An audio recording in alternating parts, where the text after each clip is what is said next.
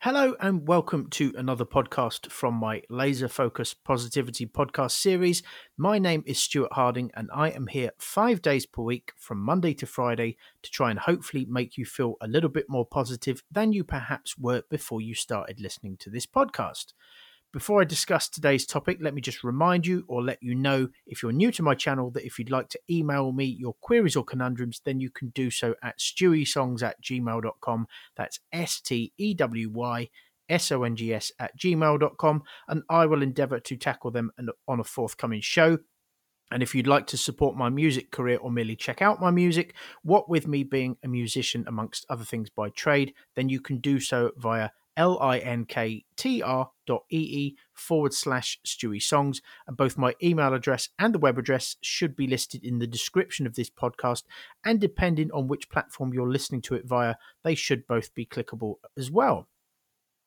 So today's show is entitled Strive for Progress, Not Perfection. And this is yet another topic which resonates with me, so I'm going to talk about this today. And it resonates with me because in many areas of my life, I've sought perfection, not progress.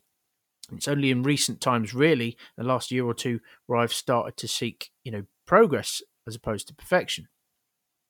For example, from the age of 11, when I was coached at snooker, for those of you who don't know what snooker is, I talk about this occasionally. It's a little bit, I suppose the closest sport to snooker would be pool. I was coached at snooker from the age of 11 until I was about 13, and I was fiercely competitive. And unless I beat virtually everyone that I played against, this includes the adults, I did beat most of them, but unless I beat virtually everybody, I used to feel annoyed with myself. And my best results came in my 20s when I wasn't quite as good at snooker because I was now a working man. I couldn't actually practice at weekends a lot of the time because of other things I had going on. But I was actually more successful when I stopped setting myself. I think it had a lot to do with the fact that I stopped setting myself unrealistic expectations. Okay, so I knew in my 20s that I wasn't as good because I wasn't, as well practiced. But my results were far better. I worked on my psychology. I stopped throwing my toys out of the pram when I played bad shots. I, mastered that kind of poker face, if you will. So when my opponent was walking around the table, I'd see them sometimes have a little glance at me. And even though inside sometimes I was annoyed with myself for a bad shot that I'd played, I remained poker face. I worked on the psychology side of it. But, for the most part, I didn't set myself such unrealistic expectations. I accepted that I could lose to anybody, regardless of what skill level they're at. And that in turn, I seemed to beat virtually everybody. I seem to remember I had one season when I won 32 out of 35 matches. Similarly, when I moved to Scotland and eventually appointed myself as our new gardener, my goal was always to have our gardening resembling something from the Chelsea Flower Show. My UK listeners will know what that is. And until I accepted how unrealistic this was due to the size of our garden, I don't own the property, my partner owns it, but it's quite a large, we have quite a large garden, and it's unrealistic for me, to be able to have it looking like something out of the Chelsea Flower Show when I'm a one-man band and I have how many other jobs I have. And when I subsequently started trading, because I trade the financial markets, my goal initially was always to conquer the financial markets. I think most people who learn to trade set out with the idea of conquering the financial markets, something which I now know isn't possible. I now teach people to trade by way of the tutorial videos which I make via TradingView, and I know from my experience that conquering the markets just isn't realistic, because the market is constantly evolving. So as we try and conquer the market, the other market participants are trying to, alter their strategies, alter the way they do things, or time their entries a little bit better. And of course, ever so slightly, the market starts to evolve. So you cannot conquer something. How can you conquer something which is constantly evolving? You just have to evolve with it. That's the best you can do. And all doing this used to do, so when I used to try and conquer the markets, all doing this used to do is leave me feeling overwhelmed. And when I used to do all the same with snooker and with gardening, trying to be perfect in these fields used to do is leave me feeling overwhelmed and like I'd constantly underachieved. But when you don't put such pressure on yourself, you'll edge closer to the perfection you seek. because you'll be focusing on the process which will get you there or get you closer to it, and not on the destination itself. If you constantly focus on where you're trying to get to, your eyes aren't on the pavement and you might trip over something. That's kind of the same thing. To get to a destination, you need to have an eye on the ball. You need to be looking where your feet are going so that you don't trip over stuff. That's an analogy I like to use. And as a side effect of the process, you're more likely to reach your desired outcome.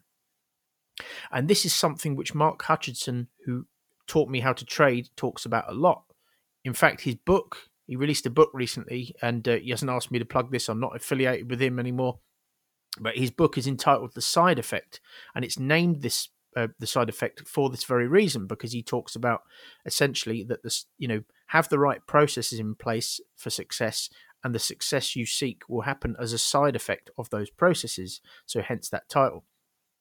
And if you don't put such pressure on yourself, you won't think so many negative thoughts. And if you don't think such negative thoughts, I'm constantly thinking about the ripple effect of everything.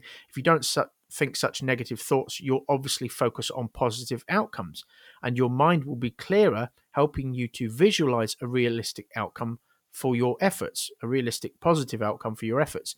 And then, as I say all the time, you'll then be hardwiring your subconscious to make it happen, because where you're visualizing these positive outcomes for your efforts, you ingrain it, you're programming your subconscious, and then your subconscious starts to prompt your conscious mind to do things which are in alignment with what you're visualizing. This is, there's so much science behind this. I talk about this all the time. One day I'll do a podcast just about the science, but trust me, that is what I've found to be true, regardless of the science behind it. When I went to the snooker club for the first time in years 2 days ago, so I went for my first practice session, I did this because, as I said, trading the financial markets is primarily a question of psychology. And when I was visiting my family recently down south in England, I played American pool with an old school friend of mine, and afterwards I felt so focused, and it was exactly the state of mind that ideally you need to be in when you're trading the financial markets. So this gave me the idea of, starting to play snooker again after many years away from the game, because it's, pretty similar in many respects. And so I went to the snooker club a couple of days ago for the first time in years, and I expected nothing. And sure enough, with the aid of some coaching in my younger days, I hit a 41 break. That might not mean much to people who don't play snooker or have never watched it before, which I don't think, for someone so out of practice, for someone who's literally not played for many years, was a pretty bad return for my efforts. I didn't expect nothing. I knew that I was good, certainly in my younger days. I knew that I'd been coached. I knew, how to play the game. So I didn't expect nothing, and a 41 break is not a bad return on investment, I don't think. Similarly, when I'm in the garden now, I have a clearer picture of what I want our garden to look like, because I'm not putting such pressure on myself to have it looking the way that is unrealistic. And although I'm still some way off achieving what I'd like our garden to look like, I know that slowly and steadily I will make it happen, because I can visualize it, because my mind is more focused.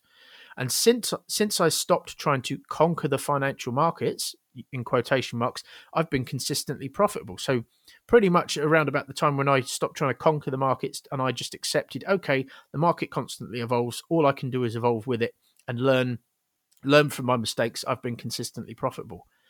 So I encourage you to take a step back if you feel disillusioned by your pursuit of perfection, or in your pursuit of perfection. This will allow you to focus on how far you've come and not so much on where you'd like to be. I think, especially in today's society, I think we focus too much on where we're not and not on where we are as a result of how far we've come. Okay, so give yourself a pat on the back. It's really important. There's nothing wrong with reward yourself. Reward yourself if you've made progress, whether you've made tangible progress or not, but certainly if you have made tangible progress and you know that you've made progress, reward yourself for it and give yourself a pat on the back. Don't beat yourself up too much about where you're not. And hopefully this will allow you to focus on how far you've come yet, and not so much on where you'd like to be. And hopefully my story today, or my stories, have shown you how what we focus on helps determine our outcomes. That is about it from me for now, folks. I hope you've taken some value from today's show. And if you've enjoyed this podcast or this style of podcasting, then please give me a follow. Please rate this podcast if you've the option to do so. I believe that helps my podcasts and my channel to rank in search results. And please share this podcast or my channel out so that I can affect and improve as many people's lives as possible. And just a reminder before I go that if you'd like to email me your queries or conundrums, then you can do so at steweysongs@gmail.com. That's STEWYSONGS@gmail.com. I've had 4 emails so far, but unfortunately 3 of them have been about matters which are not related to, what I try and encourage people to email me about, which is a bit of a shame. I'm not interested in buying books off people.